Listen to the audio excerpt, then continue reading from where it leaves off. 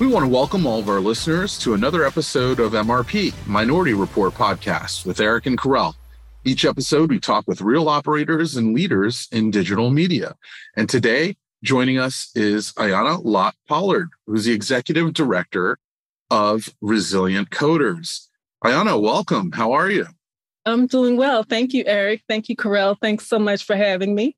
We're excited to have you. And also, an exciting week for you in Philly. Tell us a little bit about what's going on in Philly right now. Well, we're just finishing up the VersaTech conference, a 3-day conference last week, sponsored by an organization called Tribaha. And this week is Philly Tech Week, which began today with the Shift Summit. Was on a panel with a group of leaders who are in the tech ecosystem with Resilient Coders, just providing opportunities for young adults, teenagers, adults to make entry for pathways into tech. So it's been a great day, a busy day. I did share, I've been talking a lot. So hopefully my tongue will participate with me in this process this evening. Yeah, no, it's working. It's working well. Yeah. And I mean, it sounds like an exciting next few days. It sounds like an exciting already sort of kickoff. And would love to hear a lot more, especially about some of those entryways and those pathways. And I want to circle back to that a little bit. But Ayanna, for those that don't know you, can you tell us a little bit about Resilient Coders? Tell us a little bit about what Resilient Coders does and the mission and what it is you're up to every single day. Sure. So Resilient Coders is a wonderful boot camp that started in Boston, Massachusetts by a man named David Delmar Cintiez. And in 2014, he was a programmer and thought, hey, wouldn't it be really cool if we saw more people who look like me in this space? So he started a 20-week boot camp. There's been several iterations throughout the years, but the basic premise or the mission is social justice through economic empowerment.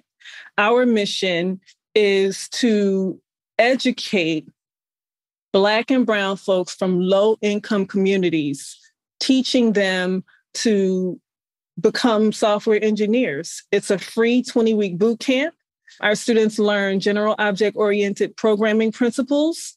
When they finish the boot camp, they're proficient in JavaScript, React, Node, HTML, CSS, MongoDB. I'm really proud of the mission. We pay a biweekly stipend. We work with, as I mentioned, low-income communities of color. They're 18 to 30 years old and reside in Boston or Philadelphia.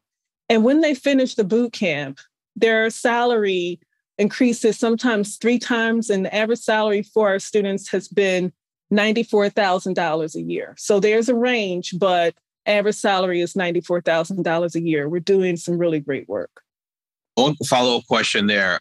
The folks that are students, are they currently employed and this is a way to level up the skills, or they're looking for jobs in the coding field and this is a way for them to get educated so they can go out and get that first job? The latter. They're looking for opportunities in the coding field. So many of them, they're reinventing themselves. They're creating opportunities to upskill, to increase their salaries, to increase their net worth. And some of them were teachers. We have one gentleman who was a gig worker. He worked for Uber, Lyft. He was delivering for DoorDash. And now he's a software developer for Uber. It started with DraftKings, and now he's working for Uber as a software developer. So people have an opportunity to go through the program. You don't have to have experience. We find that the folks who do complete the program a lot more seamlessly, these are folks who are reinventing themselves and finding a pathway into tech. Very cool. Very cool. I want to circle back and come back to a lot of that actually and learn a whole lot more. And thank you for sharing that with us. So I want to learn a little bit more about you too. Ayanna, tell us about you. Where were you born and raised? Where can Ayanna sort of trace back some of the early days to? Well, I think Will Smith said it best, in West Philadelphia, born and raised. I was born in West Philadelphia. My parents Both were raised in Philadelphia. And so I have had the opportunity to move away a couple of times. I moved to Delaware, and I've also moved to Phoenix, Arizona. I'm the oldest of four, was raised in a great community where my neighbors were like family members. I'm a product of the Philadelphia school system. And when it was time to go to college, I wanted to go away. And my dad said, Temple University is a great school. You're going to Temple. You're going to catch that subway and you're going to Temple. And the deal we had was that if I did well for the first 2 years of my tenure, I could transfer to any school. But once I stayed at Temple for 2 years, I fell in love with it and was just proud to be a Temple owl, to graduate from the School of Communications and Theater. From there, I have had a nonlinear path in my career. I started out in advertising, and that was just a wealth of knowledge and just being able to develop strategic plans and the thought process around building businesses in multiple industries. And that led me to working in nonprofit. I worked for healthcare. Client was McDonald's. I had an opportunity to work for government. Prior to graduating from college, I had an opportunity to work at the White House. So it's just been a full gamut of opportunities that allowed me to say, let me try operations. And having that foreknowledge of how business works and what the fundamentals are in business, I've been able to go through different industries. And now here I am in tech. I am a programmer. I am tech adjacent.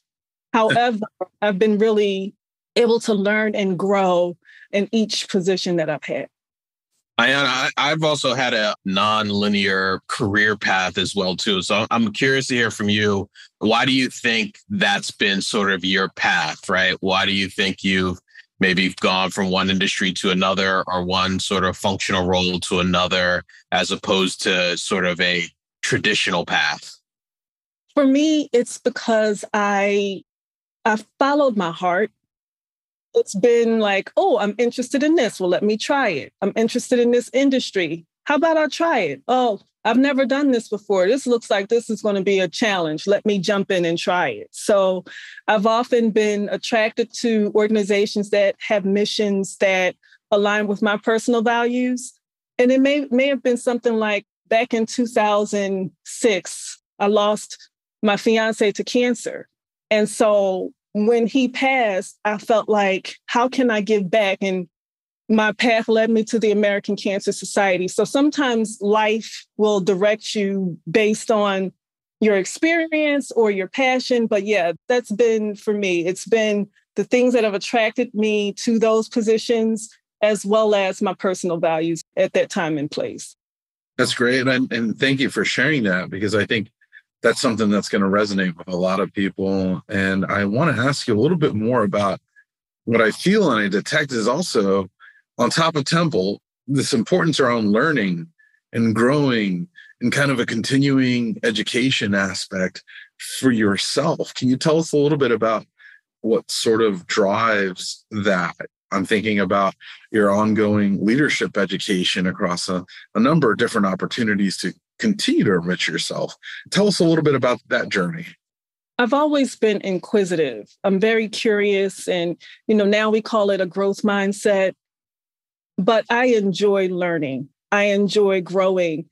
And as I've matriculated through my career and have had opportunities to manage, I've been able to see, whoa, you need some support in some of these areas, managing people, dealing with conflict, developing solutions, providing feedback. So being in those spaces has allowed me to take classes. I've taken classes at Harvard. I completed a coaching program at Columbia. And my previous employer, there was a university, an internal university that you could just take classes.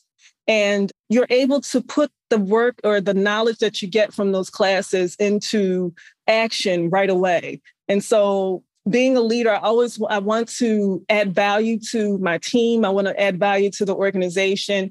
And I want to know what I'm doing. I want to have some semblance of, hey, I read about this, or there's a case study or a white paper about this. Let me look and research and see how I can empower myself so that I can empower others. That's awesome. I want to ask you a little bit more about the skills that a lot of the resilient coders are sort of developing. And I think there's an aspect to skills kind of being like the new degree requirement, right? So I think that's brilliant. I think a lot of folks don't think about the importance of the skills and almost a trade like skill set, right? That's really important for companies. Can you talk a little bit about why skills are the new degree requirement? Sure. So I think about two things. The first thing I think about is automation and how automation has impacted not only the worker, but the employer.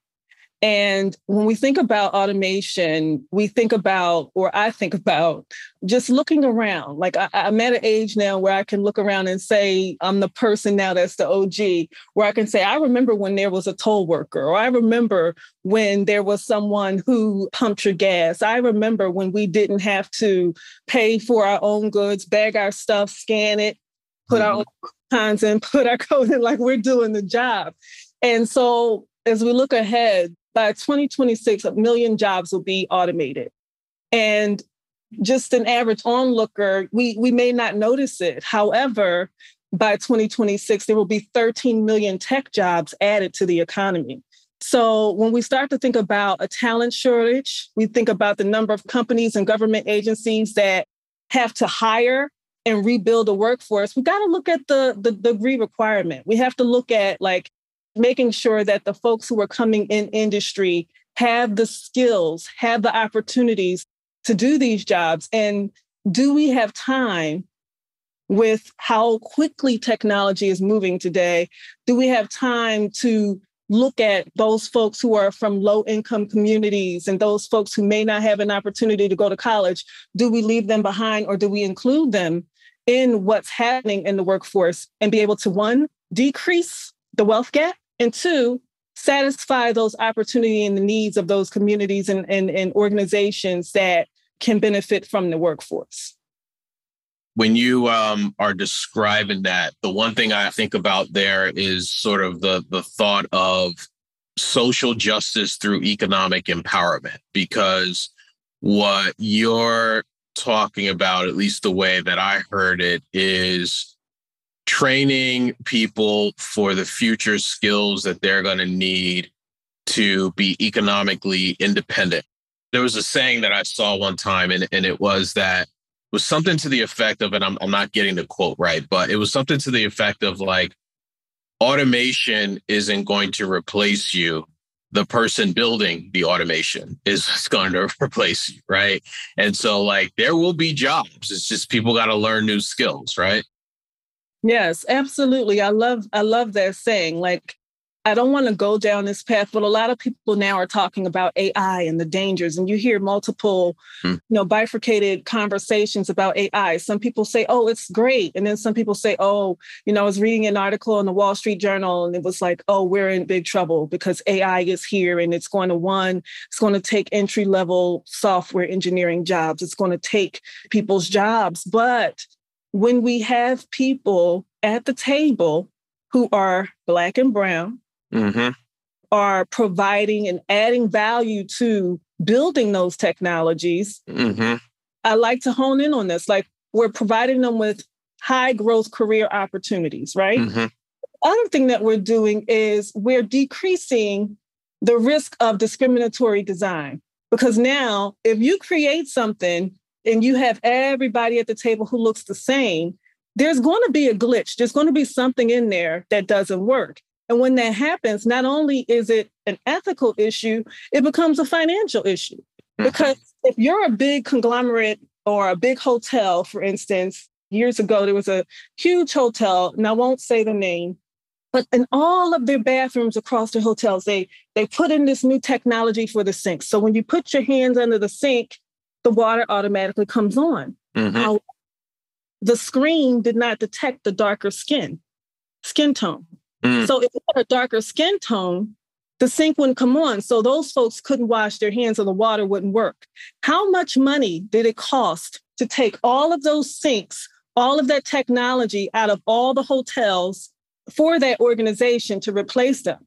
That could have been prevented if you just had one person at the table say, hey, well, let's try it with my hand. Right. Nope, it doesn't work. Let's change the data. Let's change the algorithm and let's get it to see diverse complexions. Mm-hmm. Mm-hmm. It's interesting. As you described that, I also was, before you described that, literally just thinking about how there's a tremendous opportunity for technology to not be attached to what you just described, which is, sometimes color being a barrier, or what you look like, or, the shade or the tone or the color of your skin, right? Like the technology almost doesn't care unless you teach it to. That's right. So there's almost this amazing moment where if you level the playing field, as you were saying prior to that too, right? We can almost design an environment where tech doesn't care about that, right? But if you build it at the right moment, or if you build it early on, if you do that early on, right? I'm curious about companies and the importance of companies getting involved to help support what you've just talked about doing, and what you're doing, and what, Resilient Coders is doing all the time. How important is it for companies to get involved, to be a part of making an impact there through support? When George Floyd was murdered, a lot of companies stepped up and they talked about their commitments, their DEI commitments to folks from Black and Brown communities, from underserved communities, those from the LGBTQ plus community, QA plus community. There was a lot of discourse around being more inclusive and amalgamating those folks. And unfortunately, if you look at the data, I was working on a grant recently, and I saw some data that said there were $50 billion in commitments from these organizations, from corporations to these communities, to these underserved communities. When we look at it 3 years later, the data shows that of the $50 billion in commitments, $1 billion was actualized. So a lot of organizations have made commitments that haven't come to fruition. It's essential that these organizations, these multi-billion-dollar organizations, and some of the smaller ones as well, that they become inclusive. And it's not just because, like I said, it's a moral issue. It's because we're creating technologies, we're creating opportunities, we're reinventing what this world will look like. In order for that to be equitable, we need everybody. We need more people at the table. I won't say everybody, but we need diverse people at those tables. And it's essential. What excites you about the future of what you're working on today, the future of technology? I mean, we just talked a lot about the challenges, but also some of the benefits. So I'm curious, what excites you about the future of it? Corel, what excites me most, I would say it's the people. It's the people that we are able to impact. I have been able to meet these young adults that come through Resilient Coders, that have a dream, that have a vision, or need to pivot, or have been impacted by the pandemic, or have been laid off, or aren't able to take care of their responsibilities because they're underpaid. And to see them blossom, to work with them, to coach them, to encourage them, and say, you can do it. Come on, you can get through the program. It's possible. Keep interviewing, keep talking, keep studying. And then to see when I get that message or I get that email to say, Ayanna, I got the job. When they're crying and they say, I think I did horribly. I did horrible in my interview. And then to hear the joy, elation in their voices when they say, I got the job. And I say, tell me more about the offer. And it's an offer that is, like I said, 3 times what they were making previous to going through the cohort. They have opportunities. Some are working in organizations that do tuition reimbursement, so they're getting their bachelor's or their master's. And then they're able to show their families, like, hey, their siblings are like, well, wait, what did you do? Because I heard someone say, like, my brother isn't that bright and he's doing this, so I know I can do it. So it just doesn't impact that person. It's the effect on the family, the cousins, the siblings, the children. The children are now saying, my mom is a software engineer. I'm going to be a software engineer. It changes the landscape of an entire generation. Amazing. I asked you earlier about kind of the importance of companies, having a deeper sense of involvement. And what I hear from you too is that now as folks move through the program in the boot camp and move on to great things, what's the importance of alumni and other folks that now have been through all that and now are on this other side? Can you talk a little bit about that? What's the importance of alumni and other folks who are now part of all of what you just talked about? Alumni. We have 300 alumni who've completed the program now. And we're at the point, Eric, where some of the alumni who have gone through the program are our hiring partners. That's amazing. Now, that's awesome. 300. That is amazing. Like, the folks who are going through the program are now coming back as mentors and coaches and sitting on our advisory board. We call them community fellows. They are making an impact in the program in more ways than one. They're adding value, contributing to our curriculum. And so I see it as a power base. When you have 300 people and growing who are part of the program, who have graduated from the program, who believe in the program, we become a power base for folks who look like them in community. So now when they have a question, they can talk to each other. When they have a challenge, they come talk to each other. Our help channel on Slack is filled with, hey, can someone help me find what's the issue with my code here? Can you tell me what my issue is with the code? And then you have 10 people who will jump in and say, hey, you forgot to put this here or put that there, or you didn't put a paren. Okay, close it with this. Hey, I need to figure out, has anyone bought a house using this program? Yes, I used that program 2 years ago. So now it's a power base where I'm learning how I want to become a leader. Has anyone taken this class? No, take this class. So-and-so teaches this class. Tell them I sent you. We're making referrals. We're creating conversations. There's a nexus of joy where people can come and just let their hair down and hang out and fellowship and talk about their first world problems. Oh, yes, I had money in SVB. And it's just so awesome that they have a community that they can go to where they feel safe, where they can trust one another and empower one another to do great things. Tremendous. Ayanna, I want to ask you a little bit about what drives you there and that sort of connector of dots, that you are, the connector of dots. And where did you sort of learn that from? What inspired you personally to sort of help to want to develop teams and want to be that transformational sort of leader? Where did you learn that from? I think it's because of what I needed. My goal is to become what I needed at some point in my life. There were times when I wanted a leader or a coach and I'd go to my supervisor or my boss and they would say, oh, no, that's not me. I'm not a coach or I'm not a mentor. Or I would ask, can you sponsor me or will you champion for me for this A, B, and C? And I would be told no.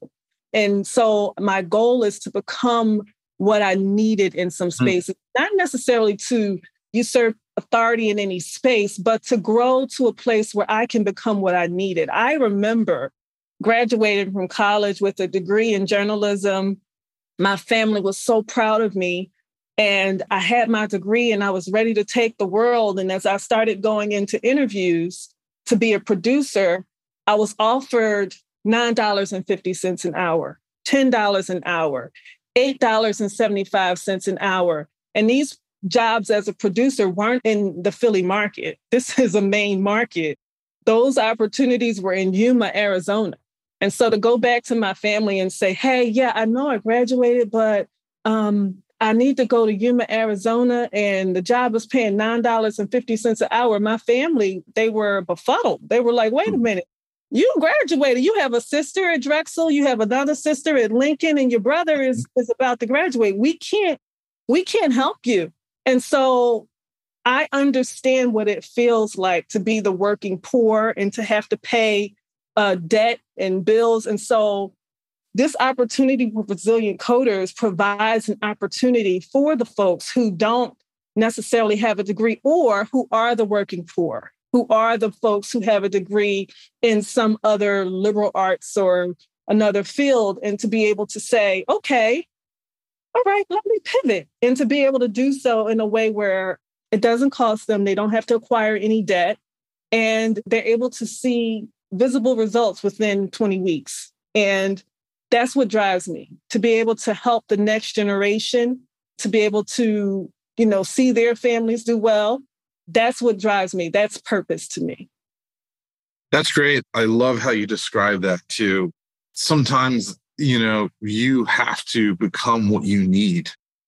Sometimes it's not just out there. You can't find it, or it's not built there. Sometimes you have to become what you need. And I love how you describe it, because I think that's a very real thing that a lot of folks will be able to connect to. So thank you very much for sharing that with us. Thank you. Ayanna, what's some of the best piece of advice you've ever received personally or in your career? I think the best piece of advice I got was have a vision, carve out a vision for yourself. Like, what do you want to do? And the way it was said to me was, if you don't have a vision for your life, someone else will have a vision for your life.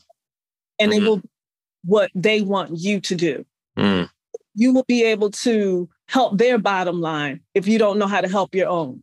And so when I got that revelation, I stopped looking for folks to add value to me, to see the good in me, to see my talent, to see my skills, to see my worth. I started to say, hey, I want to go for this. I think I can. Therefore, I will try. I'm not waiting for someone else to say, hey, Ayanna, I think you'd be a great fit for this. If you're waiting for that, you may never get it, because that person may need you on their team because they know that you can do A, B, and C.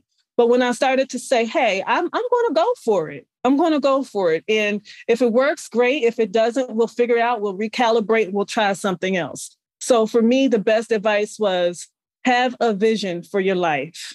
If you don't have one for yourself, someone will have it for you. Gotcha. Okay. That's awesome. Awesome advice. All right. So different type of question for you, but a fun question. What's in your music rotation right now? What motivates you?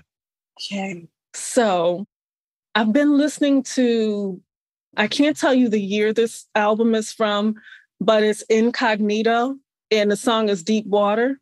And it's kind of like a groove. Like it's just a groove that I really enjoy. And so I've gone from that to, like, I have a Philly playlist because we did a networking event last week. So I've been listening to the Philly playlist with Eve, with some of the Roots, with Jill Scott. So I've been listening to that.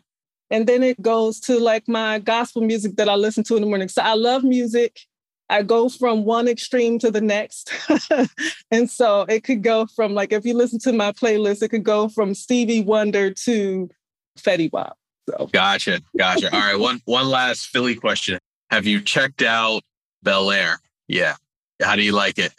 I love the show. I was sad that the finale occurred last week. I think they're doing a great job with the drama, adding the drama to, like, Carlton's character, to the depth to Will's character, and just how the family functions. I love the characters that they've selected and just the diversity. Like, I can't say, oh, I saw this person in this production before, but they're all phenomenal. I love it. Like, on Thursday nights when my husband comes home, he's like, are you ready? Like, that's our Thursday night. Yeah. Like, that's the only Nice. We're like, okay, sit down. Okay, did you do everything? Okay, are you ready? All right. I don't want to start watching it without you. Like, that's the show. Yeah, I like the show and I watch it too. I think that they've done a really good job of capturing Black excellence while at the same time talking about real issues that people deal with today. Yes. And they look great while doing it. That's the Black excellence part, right? I got a really important follow-up to that too. So getting ready for the show, when you got to get up and go get something or do something, do you hit pause? So we're usually like watching a commercial or something. The Peacock app. There we go. Yeah. Oh, okay. Do you have do you want water? Do you want this? Okay, because once we get started, we don't want to push pause. There we go. All right. There we go. Nice. All the way through, and like all of your feedback and comments must wait until the end of the show. Don't pause in the middle to like make a comment. Let's just watch and then we can discuss it afterwards. Love it. Ayanna, what a fun time talking, and so much I think that we've learned, and thank you for sharing so much. What are some ways that our audience can stay in touch with you and learn a whole lot more about Resilient Coders and also get a deeper analysis of Bel Air? Sure. I love to talk about Bel Air. So I can be found on LinkedIn, Ayanna Lott-Pollard. Resilient Coders is also on LinkedIn. We're on Twitter as well as Instagram. And our website is www.resilientcoders.org. If folks want to join our network, receive our newsletter, donate, find out about enrollment, they can go to our website. And all of our information is there. I love talking to folks. My calendar is open for folks to just have conversation. So I'm always looking to continue the conversation with people who are aligned with our mission and our goals. Excellent. Ayanna Lott-Pollard, thanks so much for hanging out with us and spending some time with us. We're thrilled and excited you got to spend some time with us. And thank you, everyone, for listening and watching another episode. You can find a lot more episodes where you find all of your audio and video, and just search Minority Report Podcast and look for the logo. Thanks, everyone.